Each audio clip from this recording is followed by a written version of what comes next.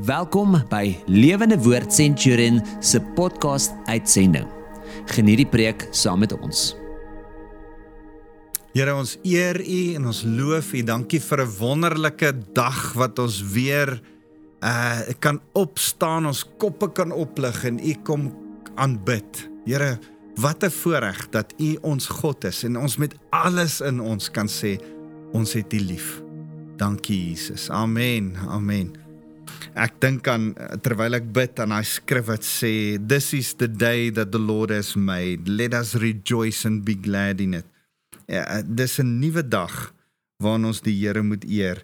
My naam is Wouter van der Merwe, ek's van Lewende Woord Centurion en dis vir my lekker om weer saam met jou te kuier rondom die woord en saam met jou die woord te kan oopbreek. Mag die woord jou vanoggend bedien as ons praat oor 'n moeilike ding van geestelike oorlogvoering. Ons het al so 'n bietjie in die verlede gesels en saamgesels oor geestelike oorlogvoering, maar vandag wil ek met jou praat oor die interessante gedeelte van vloeke in jou lewe. Ek weet nie of gebeur het met jou nie, maar ek sit hierdie week met iemand in gesels wat vir my sê, my 3 broers het selfmoord gepleeg, my sussie het selfmoord gepleeg, toe pleeg my pa selfmoord, toe pleeg my seun selfmoord, en ek is bang vir my ander seun en vir ander mense, die res van die familie om my.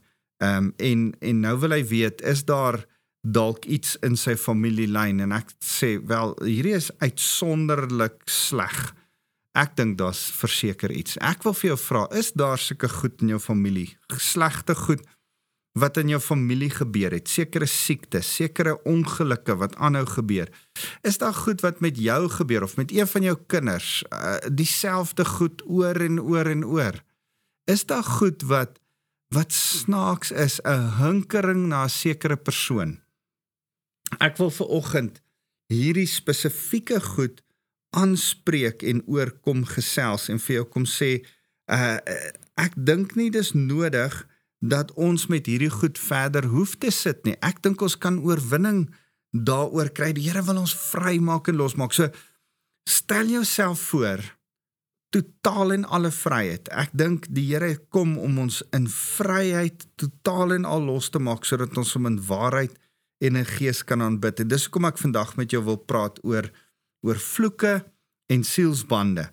Nou onthou, ons het al gesê, ons is in 'n geestelike oorlog betrokke. 2 Korintiërs 10 vers 3 tot 6 beskryf hoe ons elke gedagte moet gevange neem wat hulle self in opstand teen God bring. As daar goed is wat jy oor begin dink wat nie goddelik is nie, moet jy dit gevange neem, sê 2 Korintiërs 10 vers 3 tot 6, want sê Matteus 12 vers 24 tot 28, dis 'n interessante skrif, want in hy skrif in Matteus 12, miskien moet ek dit gou vir jou lees, Matteus 12, as jy saam met my kan blaai gou soontoe.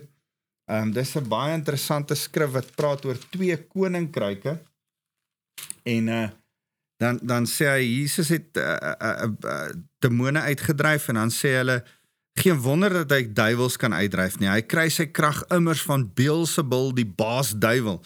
Dan sê Jesus het egter hulle gedagtes geken en vir hulle gesê, enige koninkryk wat teen homself verdeeld is, gaan ten gronde. Geen dorp of huis wat teen homself verdeeld is, sal bly staan nie. As Satan uitdryf, is hy mos teen homself verdeeld.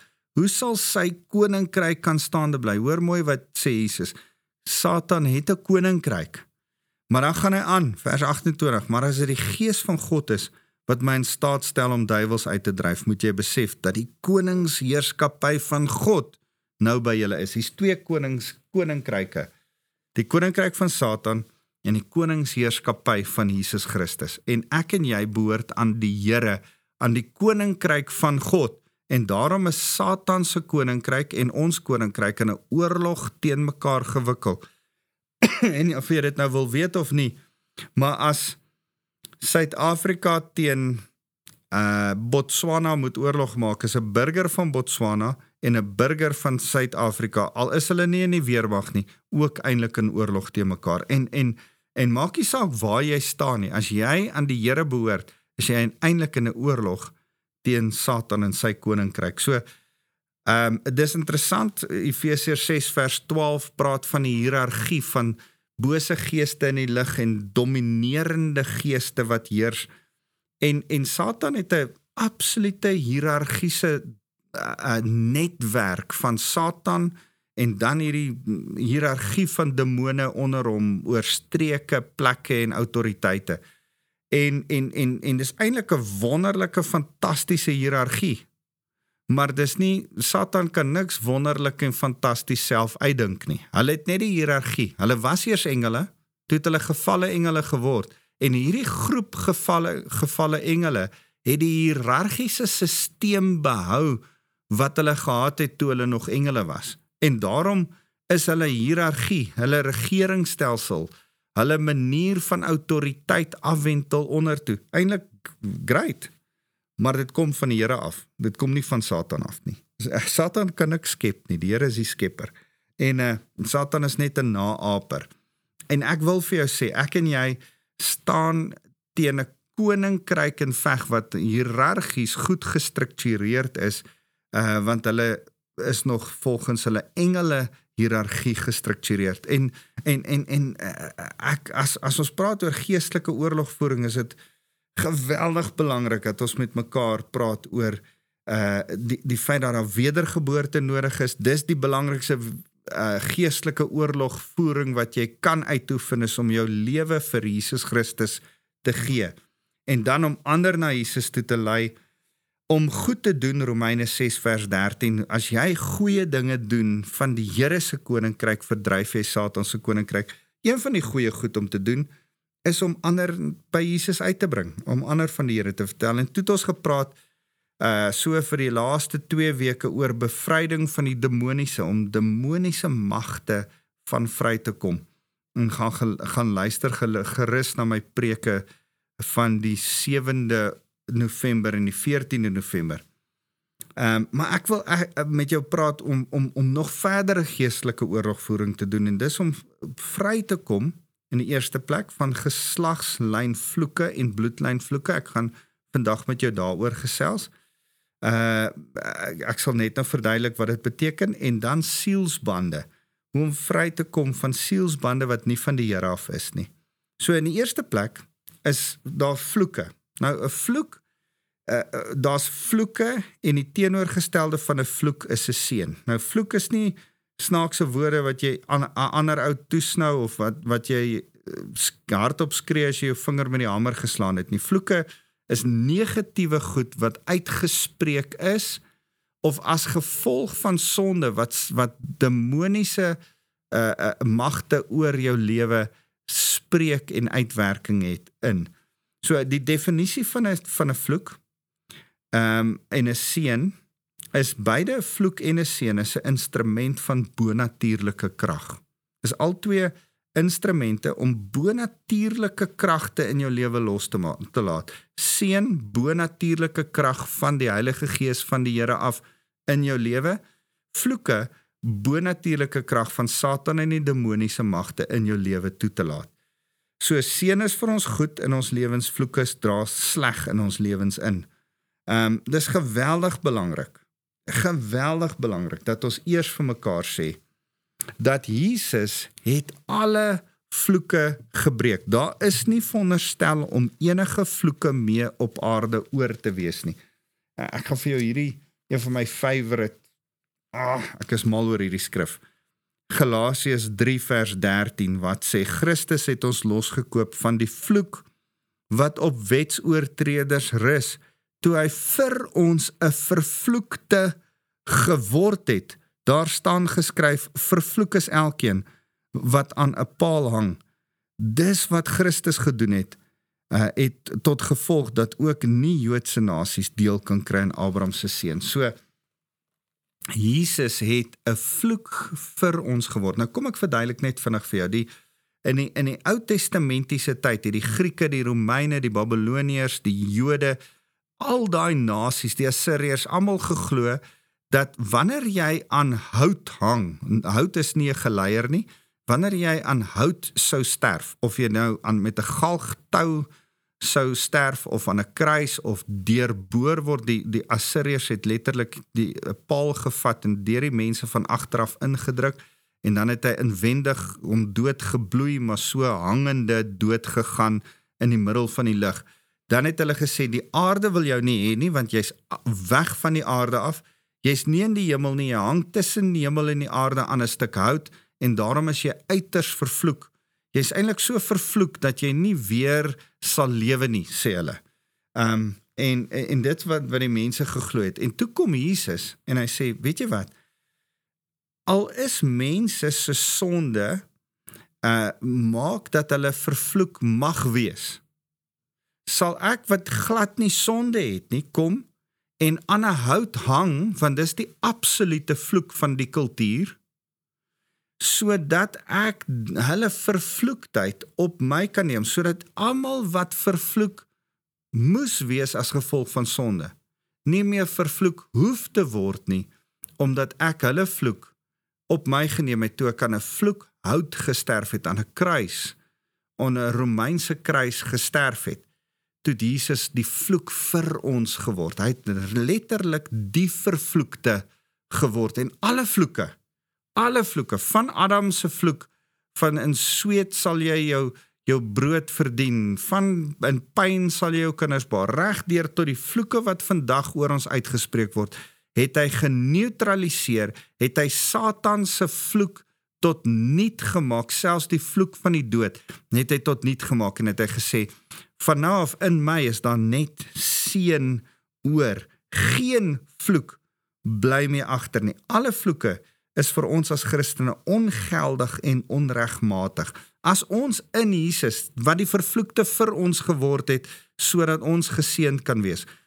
Dis vir my so interessant. Kom ek sê net gou vir jou 'n ander ding, want miskien haak jy vas by die feit dat ek sê Jesus is 'n vervloekte.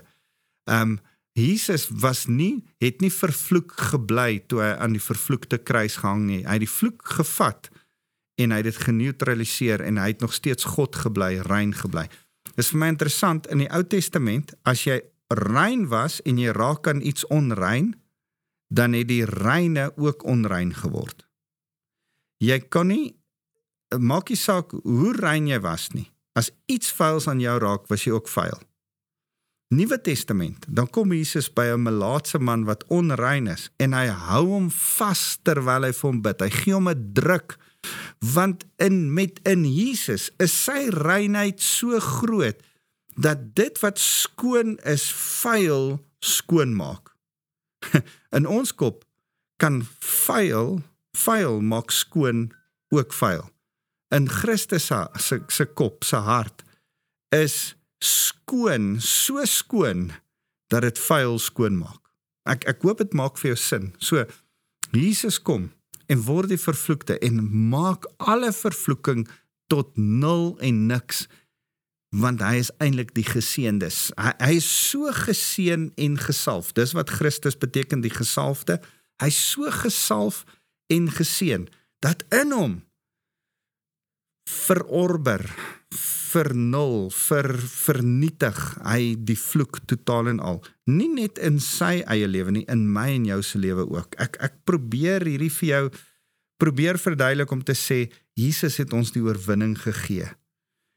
Daar's nie veronderstel om enige vloek meer in ons lewe te wees nie. En as iemand al 'n vloek oor jou lewe uitgespreek het en jou vervloek het, en as daar al 'n vloek in jou voorgeslagte was, is dit veronderstel om glad nie meer daar te wees nie, want Christus het aan die kruis vir dit gesterf.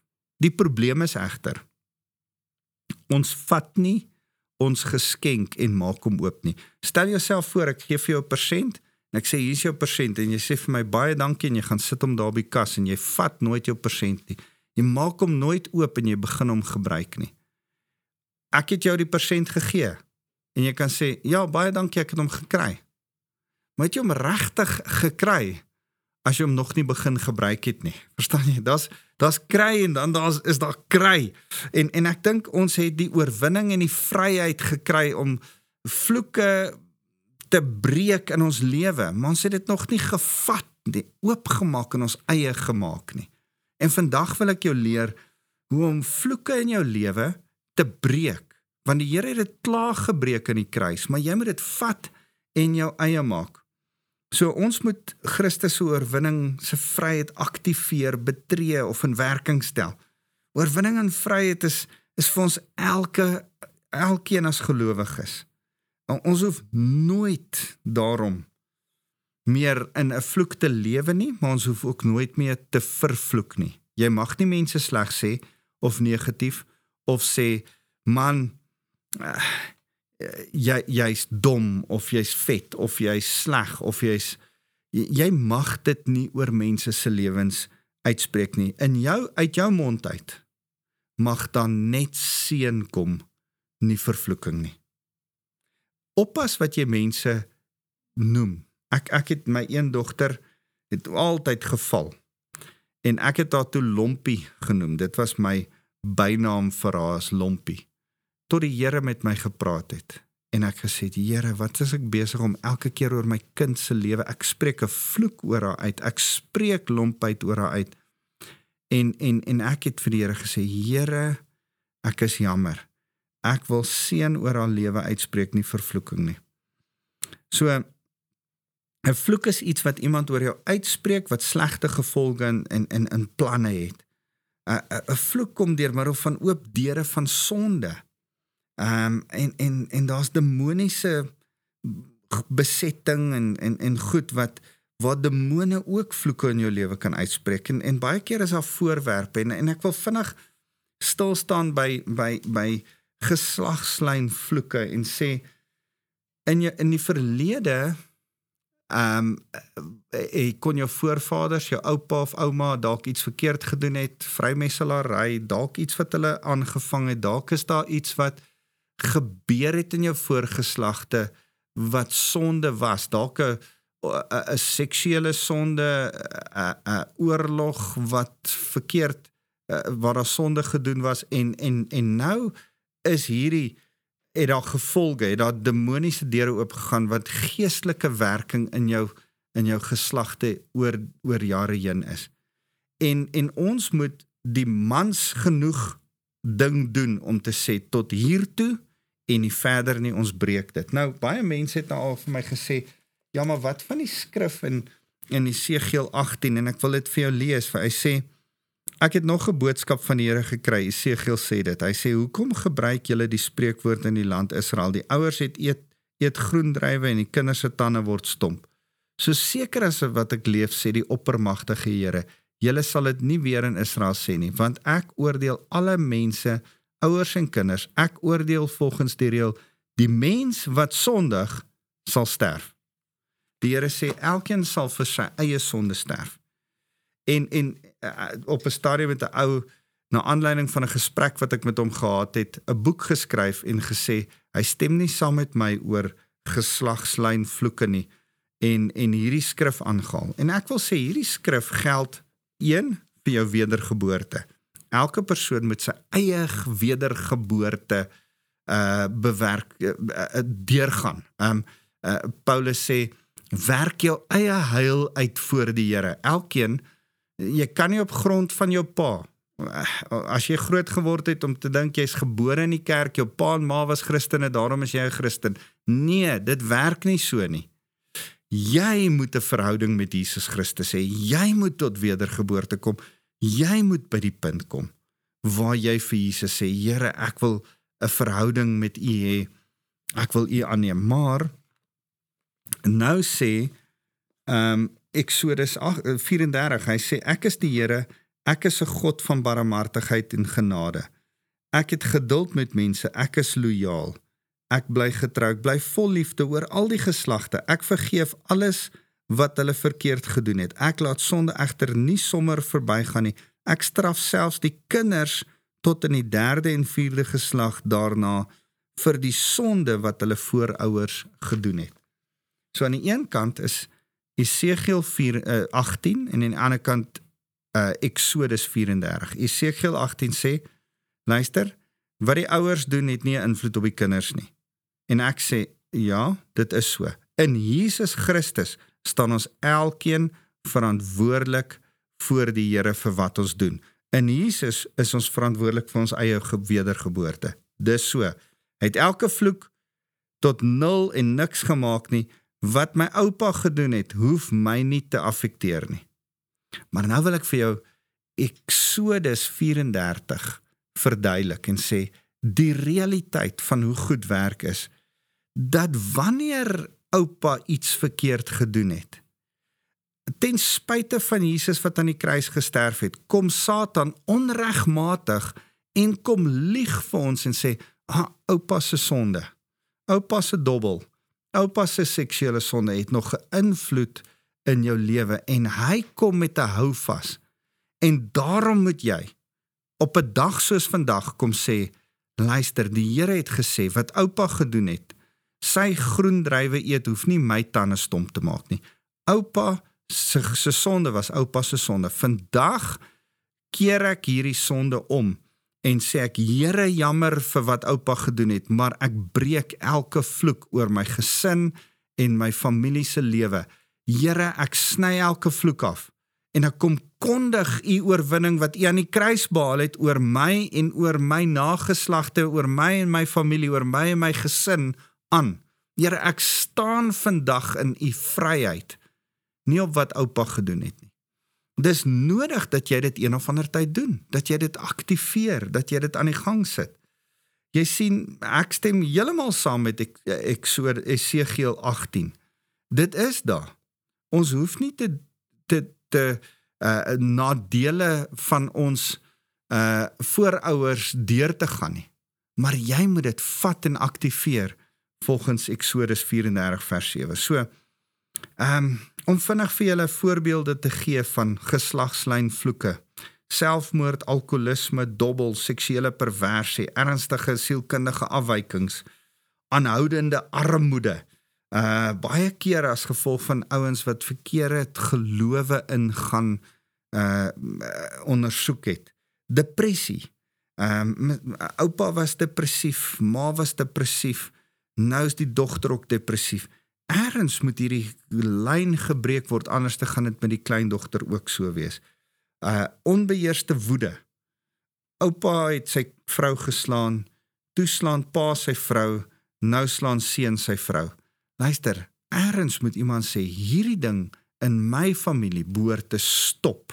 Jesus het aan die kruis gesterf. Die waarheid is, ons kan nie aan ons vrouens en kinders met die vleis slaan nie. Die Here moet my kom help. Here, maak my los van hierdie vloek. Ons is jammer oor wat in die verlede gebeur het. Dit moet nou stop. As iemand dit nie doen nie, gaan dit aanhou vir geslagte en geslagte. En ek wil vir jou sê, Satan is 'n leienaar. Hy maak asof hy nog 'n houvas kan hê en iemand moet dit stop. So weet ons, daar's geslagslyn siektes, hartsiektes, kanker. Man, die dokters en die wetenskap erken dit. Hulle sal vir jou vra, is daar familiegeskiedenis van hartprobleme of van kanker? En dan moet jy dit op jou mediese fonds aansoek skryf. So as hulle dit erken, dan moet ons dit ook erken. En sê, Here, ek wil die hartkwale van my familie, ek wil die kanker van, want ergens was daar goed, wat verkeerd was in ons familiegeskiedenis. Here, in die naam van Jesus, kom breek ek hierdie kwale, hierdie siektes, hierdie kanker, in die naam van Jesus. By my gaan dit stop, dit gaan nie oorgaan by my kinders nie. Iemand moet dit doen. So, ek het so 'n paar minute oor en ek wil vinnig nog met julle oor 'n ander ding gesels, wat ons ook moet breek en stop, as ons oor geestelike oorlogvoering praat. En dis, sielsbande wat nie goddelik is nie, onheilige sielsbande. Daar's goddelike sielsbande in die huwelik, partykeer tussen 'n ma en 'n pa, maar een of ander tyd moet seun vir ma en pa los, Genesis 2 vers 24, jy sal jou moeder en jou vader verlaat en jou vrou aankleef. Dis wat 'n sielsband is 'n aanklewing. Daar was 'n goeie sielsband toe jy kind was, maar nou moet jy hulle los, maar jy moet ook jou seun los, sodat hy sy vrou kan aankleef. En dan, dis 'n gesonde sielsband, jy en jou vrou, die skrif sê, dat jy en jou vrou een gees is met mekaar, en dat julle saamgebind is. Maar dan sê 2 Korintiërs 6 vers 14 tot 17, en ek wil hê jy moet dit gaan lees, dan sê hy, Wanneer jy met 'n prostituut slaap, is jy een gees met jou. Jy's nie net een siel met haar nie. Jy's nie net een liggaam met haar in die seksuele nie, maar jy word een gees met haar. Daar's 'n sielsband wat gebind word. 'n Onheilige, ongoddelike sielsband. En ongelukkig, as gevolg van seksuele sonde, as gevolg van angs en trauma, sonde wat mense in die geheim saam doen, twee vriende doen saam sonde, maak saam iemand dood, of hulle gaan besoek een of ander bordeel saam, of hulle gaan steel iets saam, moet vir niemand sê nie. As jy nie vir iemand sê nie, sal ek nie vir iemand. As jy nie vir jou vrou sê nie, sal ek nie vir my vrou sê. En daai gesamentlike sonde vorm 'n sielsband tussen twee mense. En dis 'n bose sielsband, soos wat angs en seksuele sonde, as jy enigsins in 'n seksuele verhouding met iemand was, buite jou huweliksmaat, voor jou huwelik, of in jou huwelik met iemand anderste, dan het jy 'n onheilige, bose sielsband aangegaan, wat nie van God af is nie, en moet jy dit bely voor die Here, en moet jy dit breek. Vir die van julle wat is in 'n seksuele verhouding met jou vrou of met jou man was, voordat julle getroud is, dis 'n sonde wat jy voor die Here kan bely, maar moet asseblief nie daai sielsband breek nie. Dis nou in jou huwelik 'n goddelike sielsband van die Here af, en sê vir die Here dankie daarvoor en maak dit sterker. Vriendskappe wat gebou word op manipulasie, rebellie en geweld, is onheilige, bose sielsbande, en moet gebreek word. Ek wil oor nog praat, maar kan ek net sê, miskien moet jy die Heilige Gees vra. In berading vra ek altyd die Heilige Gees, Here, watter sielsbande is hier in mense? Partykeer sit haar vrou, en dan kom ek agter, sy het jare terug deur haar aborsie gegaan, en sy sit nog in 'n sielsband met die kind wat geaborteer is, sy siel, want haar kind het 'n siel gehad.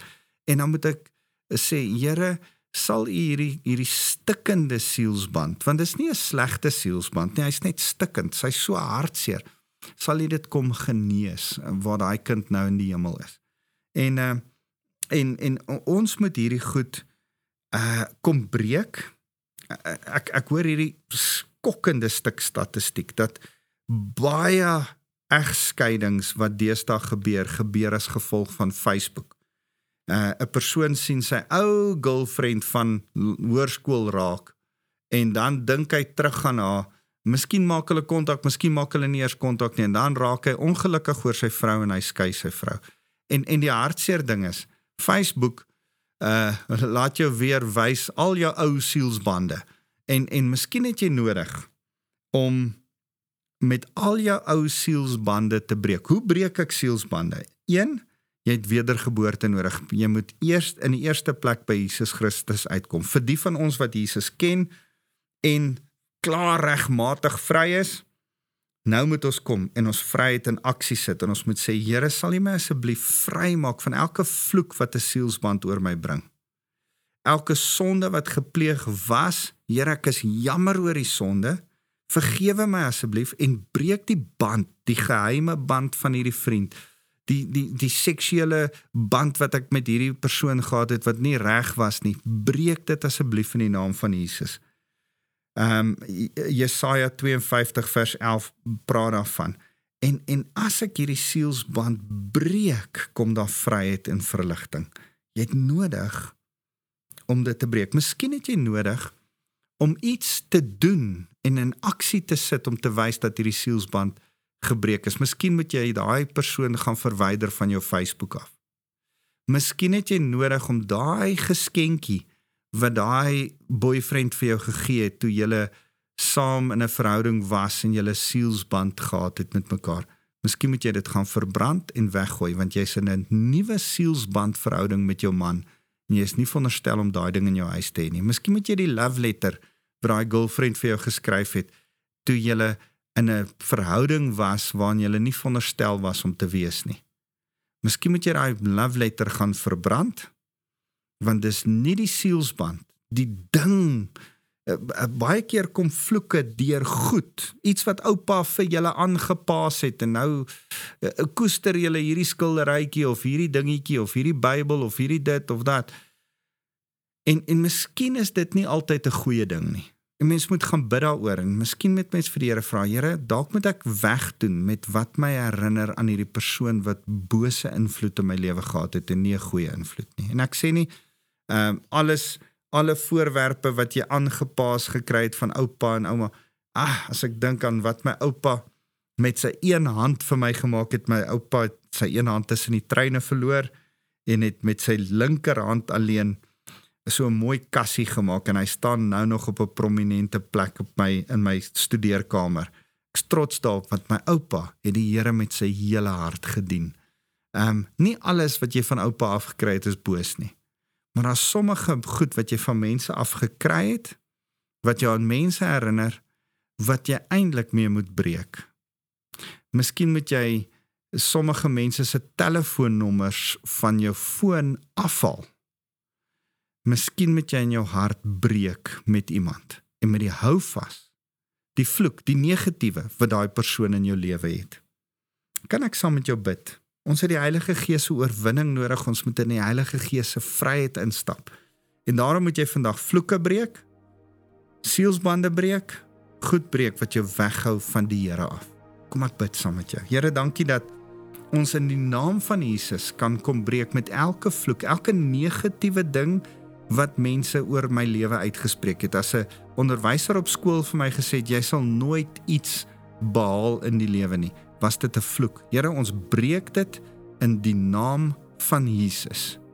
Here, as daar oor ons familie uitgespreek word, dat julle Martha Francinas altyd hierdie tipe siekte sal hê, en mense dit hardop geverbaliseer, nog een wat dood is van asma. Here, in die naam van Jesus breek ons hierdie vloek oor hierdie familie. Here, alkohol, seksuele goed, Here, in die naam van Jesus, soos wat die Heilige Gees nou met elke ou praat wat nou luister, Here, kom staan hulle voor U en sê, Here, asseblief, sal U hierdie ding kon breek. Here, U herinner mense nou aan sondige verhoudings wat hulle met ander mense gehad het. Sonde wat hulle saam gedoen het, seksuele goed wat nie reg was nie, en hulle is eintlik gebind aan daai persoon. En Here, ek wil kom vra, of dit nou manipulasie, rebellie, diefstal, moord, wat dit ook al was, Here, dat dit wat hulle aan die ander persoon vasbind, dat U hierdie sielsband sal breek in die naam van Jesus, en dat elke persoon nou sal vrykom, en die wat in huwelike is, goeie, gesonde sielsbande met hulle huweliksmaats sal hê, en dat U alleen die een sal wees, met wie ons dan verder 'n sielsband sal soek met ons hele hart. Here, ons wil U Heilige Gees in ons hê, ons wil met U in 'n band wees, ons het U lief met alles in ons. En Here, dis hoekom ek dan elkeen wat nou na my luister wil seën met die liefde van God ons Vader. Mag die genade van Jesus wat ons reeds vrygemaak het van elke vloek, Here, mag sy genade ons deel wees, en mag die Heilige Gees ons waarlik vry kom maak. Ons eer U, Here Jesus. Amen. Ek is lief vir julle. Dankie dat ek met julle reguit en oop kon gesels vanoggend.